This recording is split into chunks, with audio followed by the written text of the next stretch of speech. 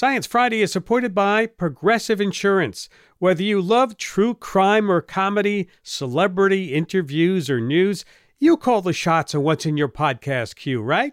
And guess what? Now you can call them on your auto insurance too with the Name Your Price tool from Progressive. It works just the way it sounds.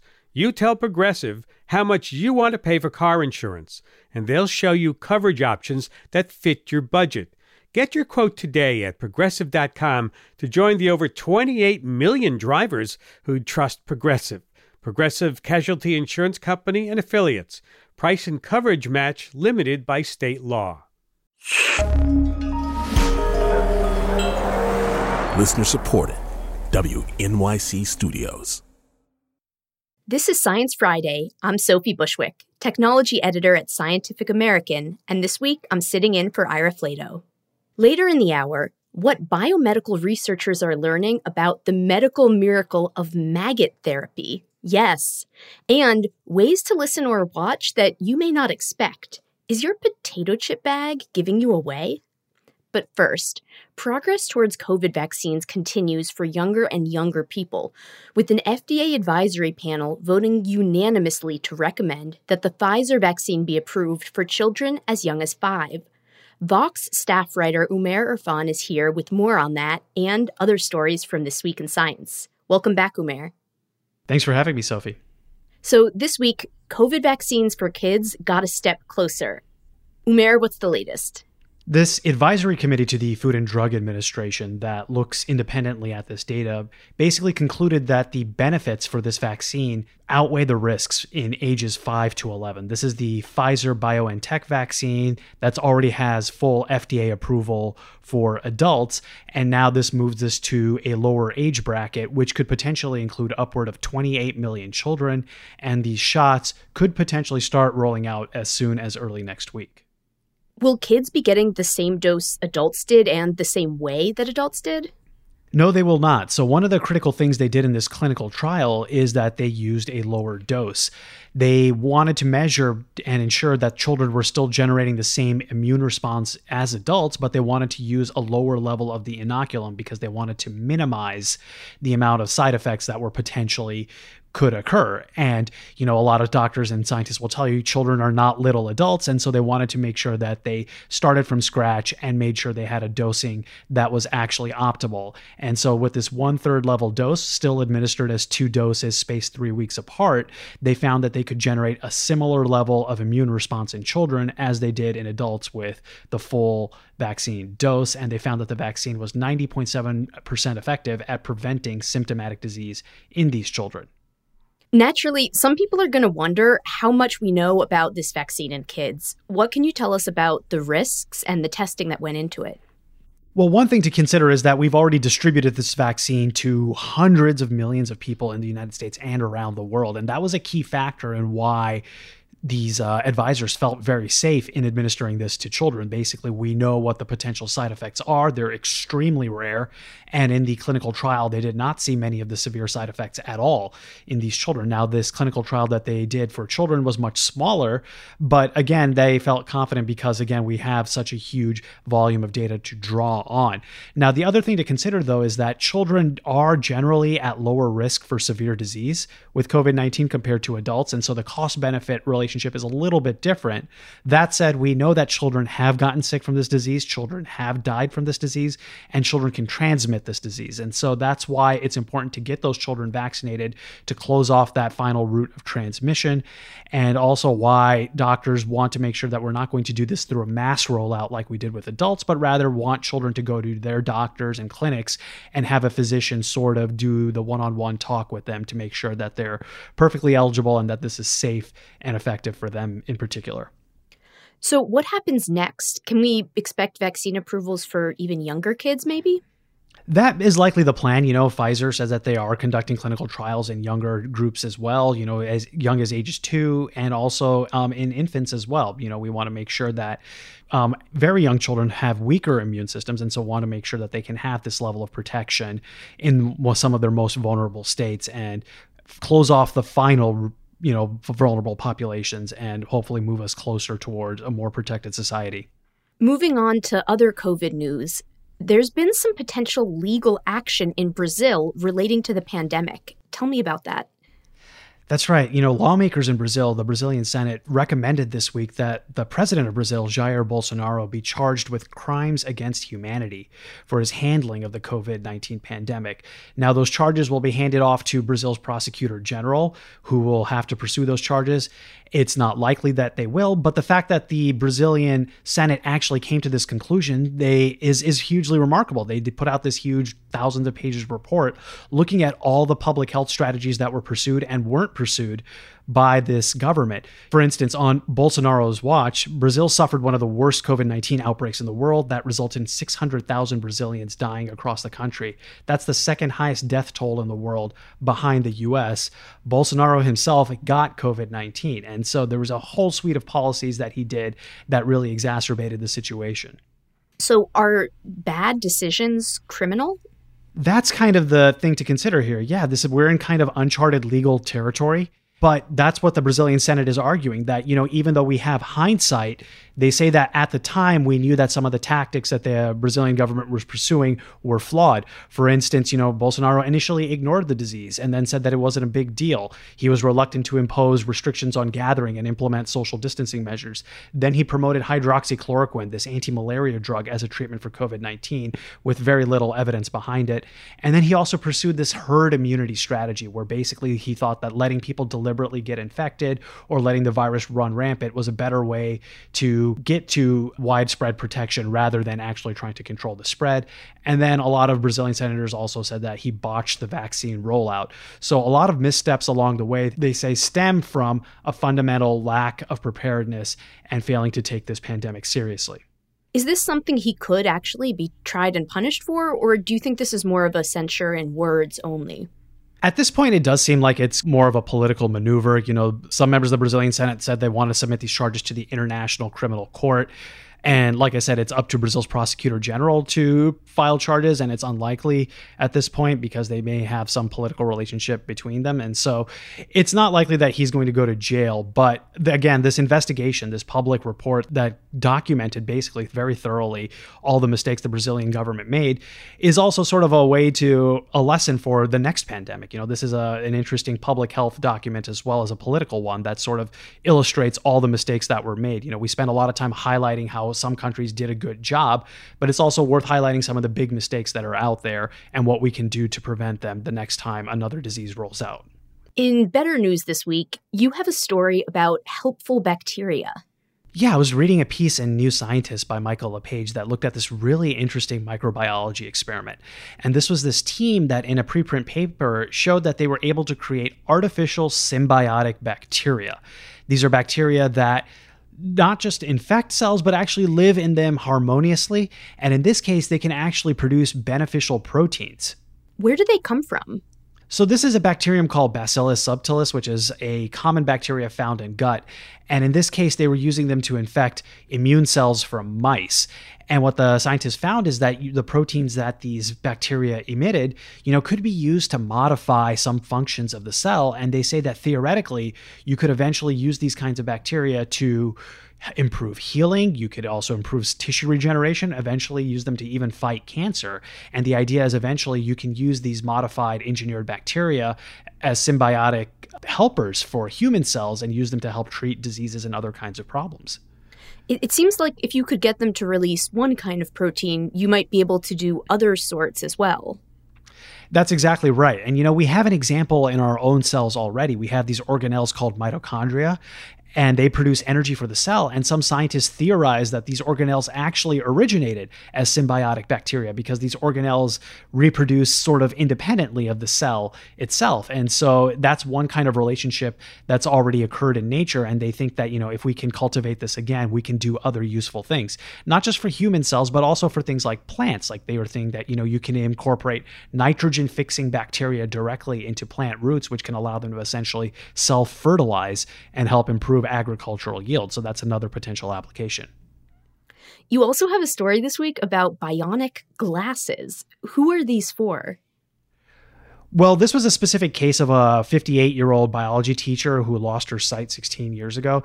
In a piece in The Scientist by Lisa Winter, she talked about how this teacher worked with a team at the University of Utah with an implant that went directly into her visual cortex and then connected to a set of glasses. And the research team found that over the course of a few months, they were able to coach this teacher to actually be able to discern letters and shapes. So there's the glasses part outside, but there's also a brain implant involved with this. So this isn't something we're going to see for casual use, correct? Yeah, this is an experiment, to be clear, and it was temporary, and so the researchers did remove the implant after 6 months. But it shows that this is potentially one way to help restore sight. This is somebody who was blind and was able to later see. And now the research team is conducting a clinical trial of this device in 4 other patients. So potentially this could be something that is used in some instances to help people, regain a sense that they have lost. Mm-hmm. And lastly, you have a story about a distant planet, but one that's very, very distant. Yeah, that's right. A NASA team reported this week that they found the first planet, or hints of the first planet, for the first time outside of our Milky Way galaxy. This is a whirlpool galaxy that's 28 million light years away from Earth called Messier 51. And they found this using this X-ray observatory. This planet, it's about as big as Saturn, but it's about double the distance of Saturn from its star. How do you even start to see something that's that far away? That's a really good question. With conventional measures, with the way scientists detect planets in our own galaxy, what they do is they look at the light coming off of a star and they watch for dips in the brightness as planets transit between the star and the observer. And by measuring how much that brightness drops off, they can calculate the size of the planet and how far away it is from the star. The problem is with visual light, it degrades over very, very long distances. And so you need to look at something that's more powerful. And X-rays provide that. X-rays can travel over much longer distances. They're much more energetic. And so by detecting X-rays, they're able to see these potential planets from much further away. And I keep saying potential because the scientists say they want to verify this by waiting for the planet to transit across the star again. The problem is the next time that'll happen may not be for another 70 years. So that would be a really long-term experiment. Yeah, we need some very patient scientists or a next generation to sort of pick this up to make sure that they're on the right track. And how confident are they that they've got something here? You said they wanted to confirm it, but is that more for peace of mind, or is it something that we should still be unsure about until they've got better evidence? They want to make sure that they're on the right track. They're using a technique that piggybacks off of existing techniques, but this is the first time it's been tested. So they want to try this out looking at other very, very distant stars as well to see if they also have planets. And yeah, it is going to take some time to make sure that this is still a viable technique, but scientists do think that they're on the right track. And that's all the time we have. Umair Irfan, staff writer for Vox. Thanks for joining us, Umair. Thanks for having me, Sophie. When we come back, side channel surveillance, using approaches you wouldn't expect to gain information. Stay with us. On Notes from America, we have conversations with people across the country about how we can truly become the nation that we claim to be. Each week, we talk about race, our politics, education, relationships, usually all of them, because everything's connected. And you, our listeners, are at the center of those conversations. I'm Kai Wright. Join me on Notes from America, wherever you get your podcasts.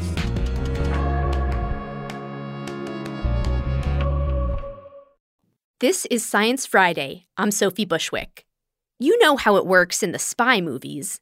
The room is bugged with a microphone hidden in a potted plant.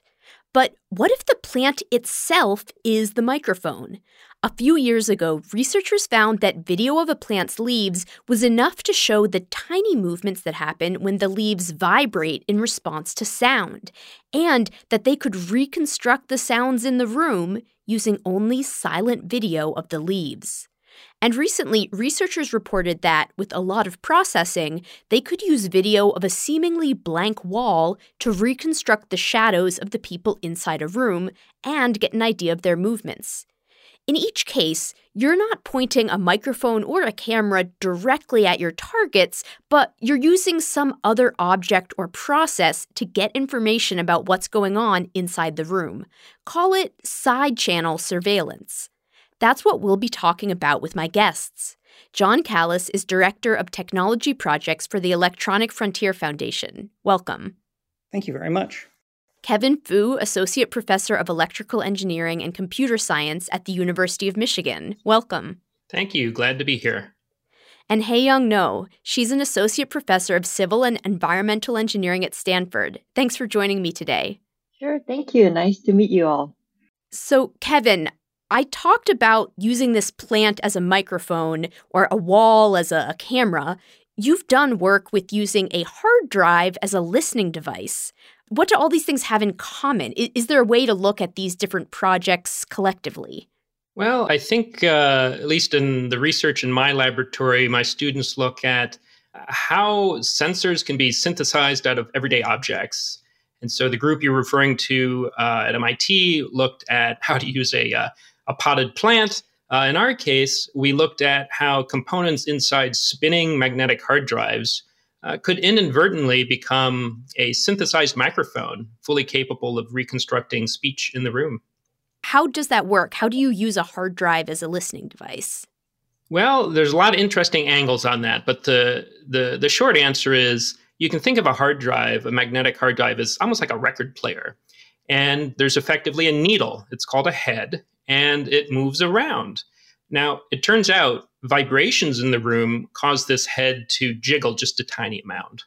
And so there's a sensor effectively on the inside to make that head stay in the center of the track, because you don't want it getting off the center of the track or you will not be able to read the data properly. And there's something called the position error signal, how many nanometers off the center of the track that head is. And so by looking at that error, that is how far off the center of the track, you can effectively synthesize what behaves like the membrane of a microphone. How much that head is vibrating is directly proportional to the sound in the room. Hae-Young, your work is on a bit larger of a scale. You're using an entire structure, an entire building even, as a sensor. Tell me about that. Yes, that's correct. So the big, large structures like buildings and bridges or cars around us, we'll usually think of them as something static, passive, a big chunk of concrete or metal just sitting there. But they are actually continuously interacting with humans inside or surrounding environment. Like, for example, when you're in the building walking around, your individual footsteps will create small vibration on the floor, which will propagate through the entire building through the structure. So by capturing these structural vibrations, we can find a lot of information about you, like who you are, where you are, what kind of activities you're doing, or even your health status or cognitive status.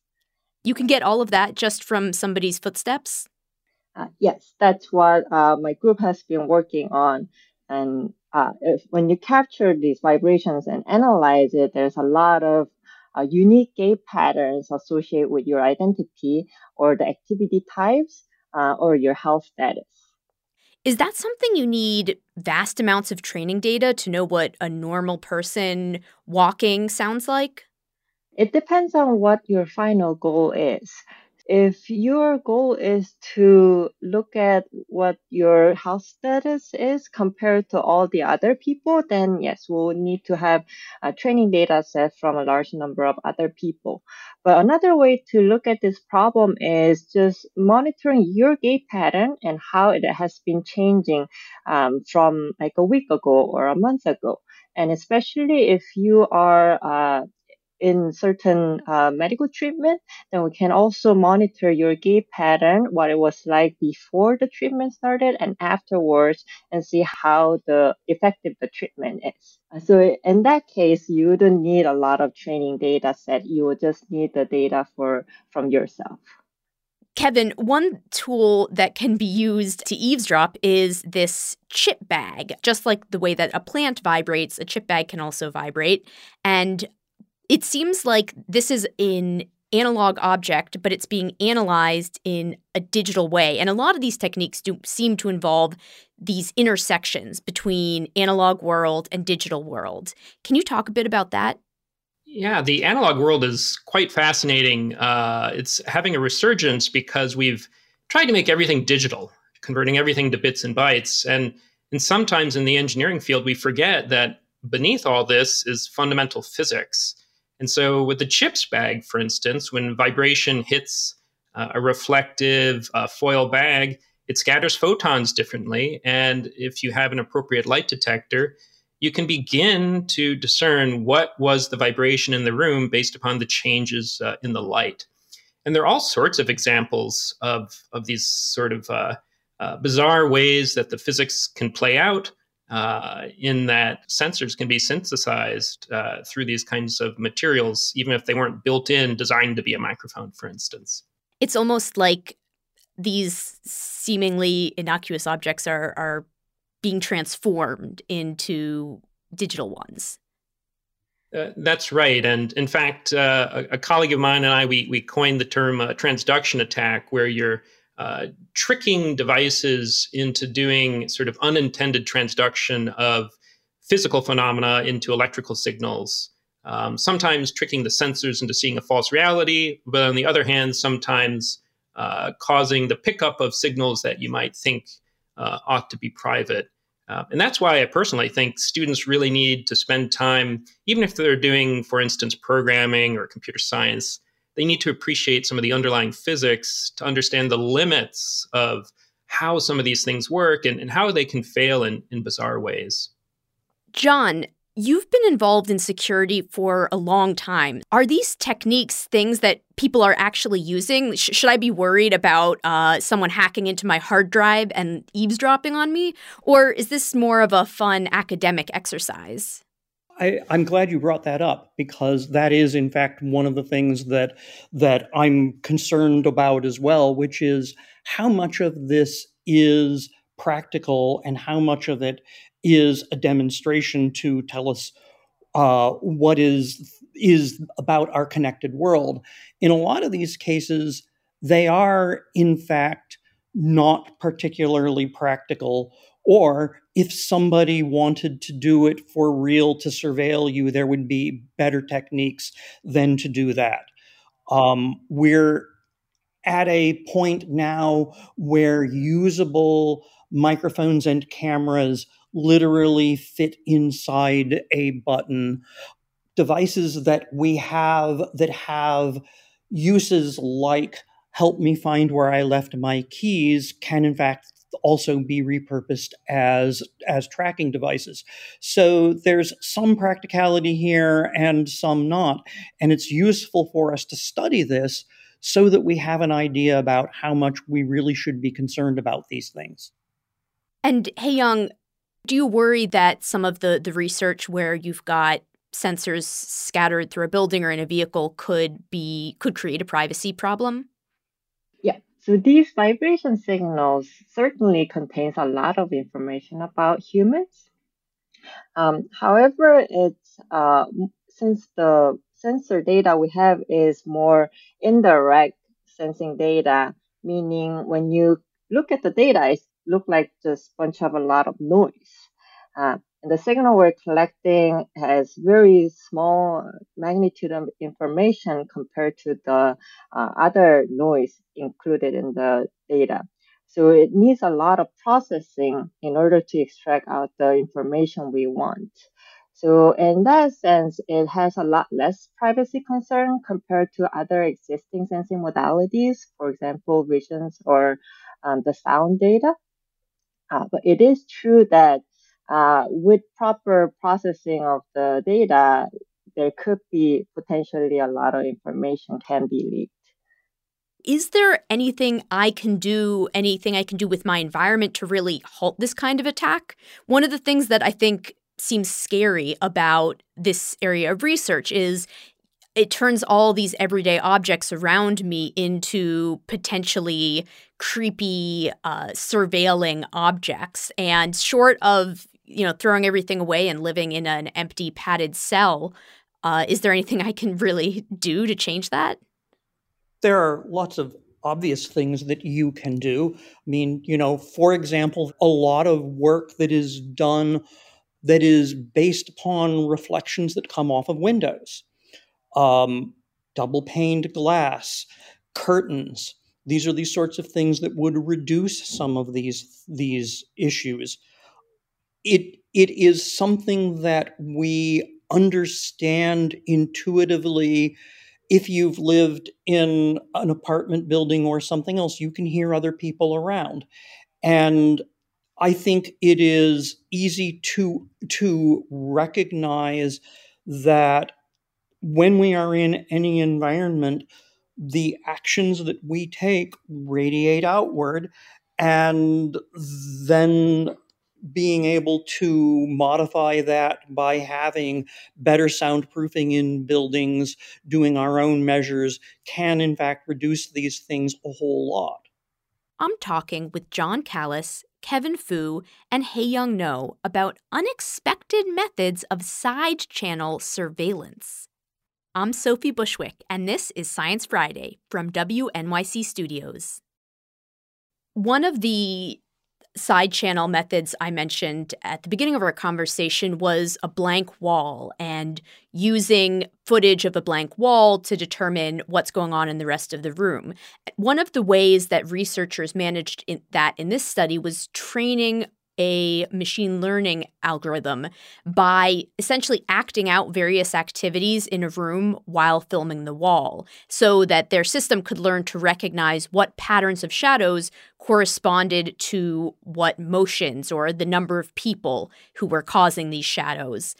I was wondering whether, opening this up, any of you could comment on whether in general side channel techniques require a lot of training in that way, or whether there are some that work more immediately. I think it depends upon what physical modality that we're looking at. Sound has the advantage that it travels very well through most substances and not very well through a vacuum. So it will move through solids better than it moves through air, and that is part of what gets us the effects that we've seen on everything from disk drives to potato chip bags. The light on a wall is something that, yes, indeed, you'd want to have a certain amount of training on. It's also understandable. It's like I am trying to think of what suspense movie, what mystery did I see where the shadows on the wall flickering were a significant plot point. And acting things out is going to be trainable, but it is also going to be hard to figure out exactly what is going on. And also defense mechanisms will be there too. I recently saw a small LED panel that could be programmed to mimic somebody watching television. And the idea would be that you would leave this in a room when you were away from home for a few days, and anybody who walked by your house would see the flickering of television going by, and they would thus think that the house was occupied. And this is a countermeasure for that very sort of thing. I can add to that question, Sophie. So certainly collecting a lot of training data for these human activities takes a lot of time and efforts. So we've been working on developing methods that can reduce these data collection efforts. For example, there are many domain knowledge and physics-based models that we have developed.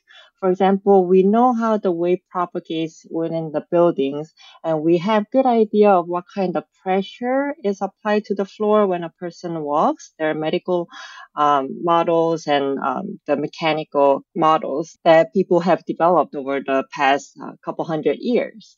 And recently, with the emerging technology from data science side, we can certainly analyze these sensor data, but by combining these physics-based models from the each disciplines like mechanics or civil engineering or medical science, with the data science, we can actually analyze these data with a lot of noise without requiring a lot of training data.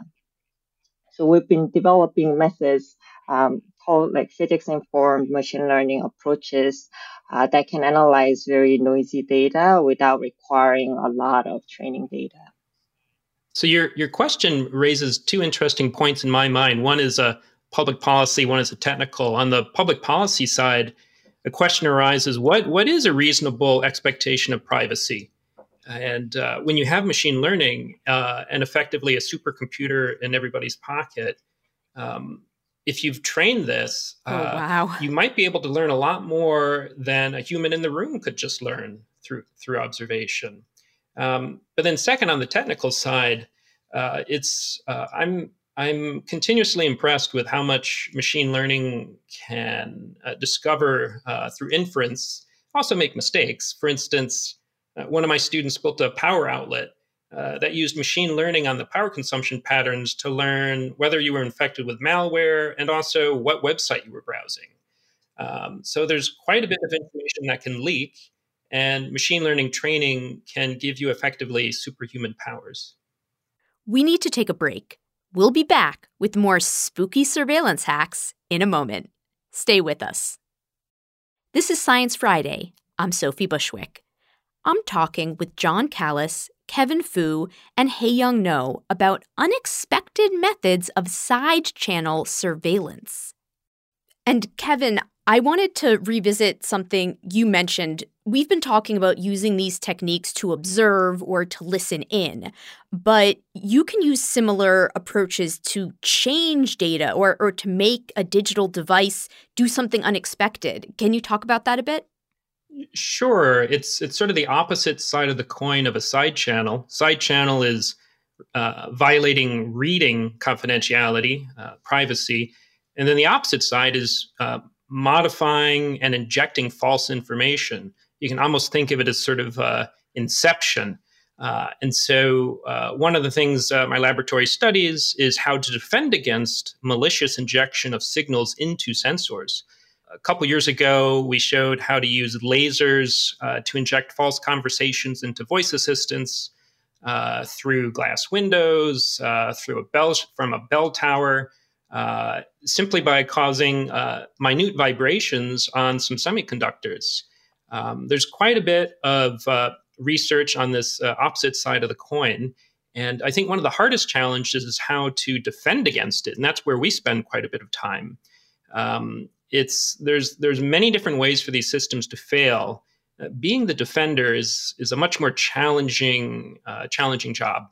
And the research definitely takes quite a bit of effort to come up with solutions that you can measure and demonstrate to be effective. And there's certainly quite a few solutions that have fallen away that didn't work as well as we had hoped. And for my final question, I'd like to open this up to all of you. Where do we go from here? Is this going to be a cat and mouse game of surveillance from here on out? Or do you think that we're going to be able to apply these in some sort of helpful ways, like better health monitoring? I'll say all of the above. We are getting a good deal of health monitoring through the devices that we carry, from very simple things like your phone being carried with you can do things like measure step count just from its own internal measurements. We have devices that we're doing as health monitoring specifically and can potentially identify conditions before they really become apparent. The question is going to be who has that data and what expectations that we have around the use of it. And that is a huge society-wide conversation that we're only starting to have right now, because everything is collecting data and the ability to use it is growing exponentially. Hae-Young? Yeah, I agree with what John said. We are going to continue developing our technology so we can better understand what human needs are so we can provide better services. But that inherently comes with the concern of these privacy issues, and there'll be new ways of trying to leak the information, and then we'll come up with better ways to defend those attacks. For example, we are looking at how we can inject signals, vibration signals into these structures so that we can actually reject a lot of attempts to listen into these vibrations for malicious purposes. So there are new ways being developed in order to protect our privacy. This is always going to be a work in progress. But our final goal is always to better understand human needs and human activities so that we can serve them better. Kevin, do you also think this is a work in progress, that we're going to have this sort of back and forth be ongoing?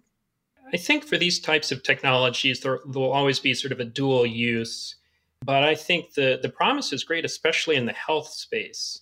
Now that instead of having to go to a doctor once a year for a physical, you can imagine future medical devices that are more longitudinal, using larger quantities of data. Of course, at the same time, we need to be mindful of the risks and build in appropriate controls for those risks. That's why in the laboratory, we're very concerned with defensive approaches to enable future technologies to give people the confidence to reduce that risk of privacy invasion and security threats. We've run out of time. I'd like to thank my guests. Hae-Young Noh, she's an associate professor of civil and environmental engineering at Stanford. Kevin Fu, associate professor of electrical engineering and computer science at the University of Michigan. And John Callis is director of technology projects for the Electronic Frontier Foundation. Thanks to all of you for talking with me today. Well, thank you for the discussion. Thank you. That was fun. When a baby fly hatches, it has one job, and that job is to get as big as possible, as fast as possible. This is why we often find those babies, all right, they're maggots, in organic matter like dead animals or sometimes our trash. Hey, a kid's gotta eat. That voracious hunger and taste for dead flesh is one reason maggots have been used to help heal wounds since antiquity. It turns out they work really, really well at getting infections out of the way so the wound can begin to close.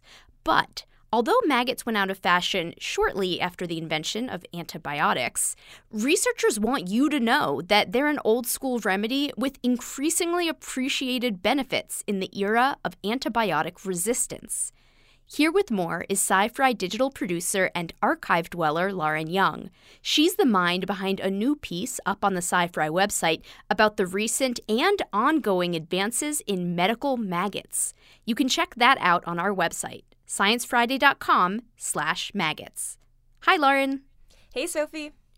What got you looking into the story of medical maggots? All right, yeah, so it was a dark and stormy night. No, just kidding. I was pouring through the Sci-Fi archives, digging around for stories for our series Sci-Fi Rewind, and I stumbled upon this in a 1997 conversation Ira had with author Michelle Bernstein. When most people think about maggots, they probably think about something that people used before they knew better. But I was surprised to learn and interested to learn that doctors are actually still using maggots to do something, right? They are. Maggots have been worming their way back into clinical practice. So thanks to this intriguing tidbit, medical maggots sort of wriggled their way into my curiosity. So I really wanted to find out more what researchers have discovered since this 1997 conversation. I had reached out to Dr. Yamini Nigam, a biomedical researcher and lecturer at Swansea University in the UK.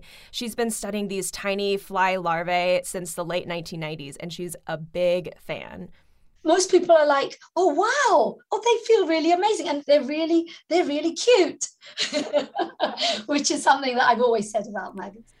You know, I definitely never thought of them as cute before. But, you know, when you watch them wiggle around long enough, they certainly grow on you. Not literally, right? Of course. Yeah, and more importantly, maybe they can actually help us. So when maggots feed on dead flesh and decay, they have to eat alongside other decomposers like bacteria and fungi.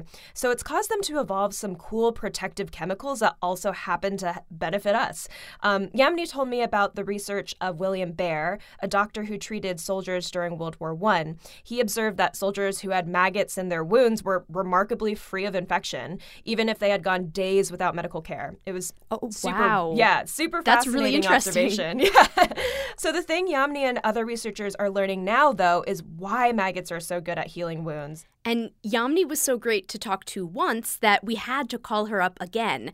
I interviewed her earlier this week. We started out by talking about how maggots can make a difference in the wound healing process. Maggots are very speedy debriders. They are nature's debriders. And by debridement, we mean getting rid of dead necrotic tissue. If a wound has dead necrotic tissue, debris of old skin and so on, it won't heal. It will never progress. If a wound is infected, it will never progress through the stages of healing. What maggots do very, very effectively is they remove the necrotic tissue and they absolutely get rid of the biological burden, the bacteria in the wound, and they kickstart the healing process. So they have plenty of roles to play within wound healing and wound debridement. Yamini, I mentioned earlier that we stopped using maggots when penicillin was invented, but now they're hot again, aren't they? Indeed they are. I think that the fact that we have so many resistant strains of bacteria that are not responding to our antibiotics anymore. They've evolved methods and ways of evading our antibiotics. And yet, if you put maggots in a wound that has a resistant infection, that infection will be cleared up. So people are beginning to look back to maggots because they know that they actually can treat resistant infections in wounds. And your work in particular is looking at why that is. So what have you learned about that? So we've been looking at a couple of things. Our main focus at Swansea has been looking at how exactly are maggots clearing a wound infection. We know that they can do it, but we didn't know how. And it's only recently that we've discovered that maggots actually secrete in their spit and sweat, if you like. It's a excretion secretion, really. They actually produce these antibacterial molecules, and there are vast numbers of these molecules. A lot of them are actually tailored to the wound infection. So if you put a maggot in a wound that has a particular species of bacteria in it, that maggot will up its game to produce molecules that will specifically destroy that particular infection. That's called the inducible maggot activity. And many researchers across the world have shown this. But we, indeed, in Swansea, have identified a particular small molecule that we've trademarked that's called ceratocin that we know kills MRSA and kills lots of other different types of bacteria that are present within the wound. And has there been any movement to take some of those compounds that you know they secrete and just use that directly instead of just putting the maggots on the wound? I think you have to watch this space, really. Certainly, that's a huge goal of scientists, clinicians. The public, I think, in general, would prefer to have a secretion-based ointment, let's say, rather than the real-life maggots. But I myself have to say that I think the real thing is a factory of molecule production. It's producing whatever it needs in that wound. Not only is it producing enzymes that will digest the dead tissue, it's producing antibacterial molecules, but we also know maggots produce molecules that aid healing. So if you've put the whole package together, you've got a factory, a maggot factory on your wound for 3 to 4 days. That's as long as we leave them. And you've got very good beneficial effects from the whole thing. Just a quick reminder that I'm Sophie Bushwick, and this is Science Friday from WNYC Studios. Talking to biomedical researcher Yamini Nigam about the medical magic of maggots. And what would you tell someone who could benefit from maggot therapy but is maybe a little reluctant to try it? What would you tell them about what the process is like and what it feels like to have this therapy? The process is very simple in the sense that if the wound is suitable for maggot therapy, and the clinician will assess that, they will then put tiny little baby, the cutest little baby maggots, they're a millimeter, and they will go on the wound, usually in the small polystyrene bags, and that's sealed so the maggots don't get out. And these enzymes come out of the bag, they go onto the wound, the dead tissue, they turn the dead tissue into a digestible soup almost for themselves, and then they drink that up. And that happens within 2 to 3 days, very, very quickly. So that's the process. The bag is then removed after 3 or 4 days, and the maggots are then removed from the patient. And the wound usually is absolutely sparkling clean at that point. So it is a very quick, efficient, and very effective process. The feeling varies between patients. Some patients don't feel a thing, and some patients say it tickles, and then some patients feel pain. And often we find that patients that feel pain might have some underlying pathophysiology, or they might be very reluctant to have used maggots, and therefore they have a negative association anyway. So we're finding all sorts of things. We are investigating really how people react to maggots. And if stigma is part of what's holding back research and the use of maggots in medicine, what do you think those who think that maggots are cute need to do to warm more people up to that point of view? We've launched what we call a Love a Maggot campaign. We've got websites of it, and I go out to the public. I go out to not just the general patients, but I go out to nurses and doctors too, because they often are also reluctant to use it. They're a little bit squeamish as well.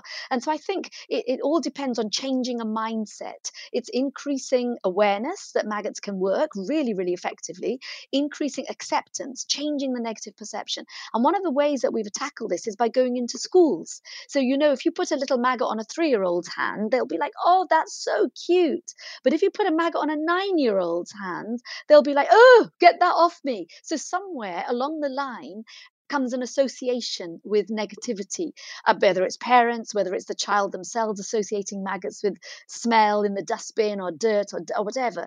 And so we need to go into primary schools, and really we need to show children how brilliant this particular medicinal maggot is and how useful it can be, so that when the child grows up or when the child goes home and his grandparents have chronic wounds and leg ulcers and diabetic ulcers, he can actually say, but yes, I've learned that these maggots are brilliant and they're very beneficial. So we are tackling all aspects, all sides really, to try and get it more accepted by the public.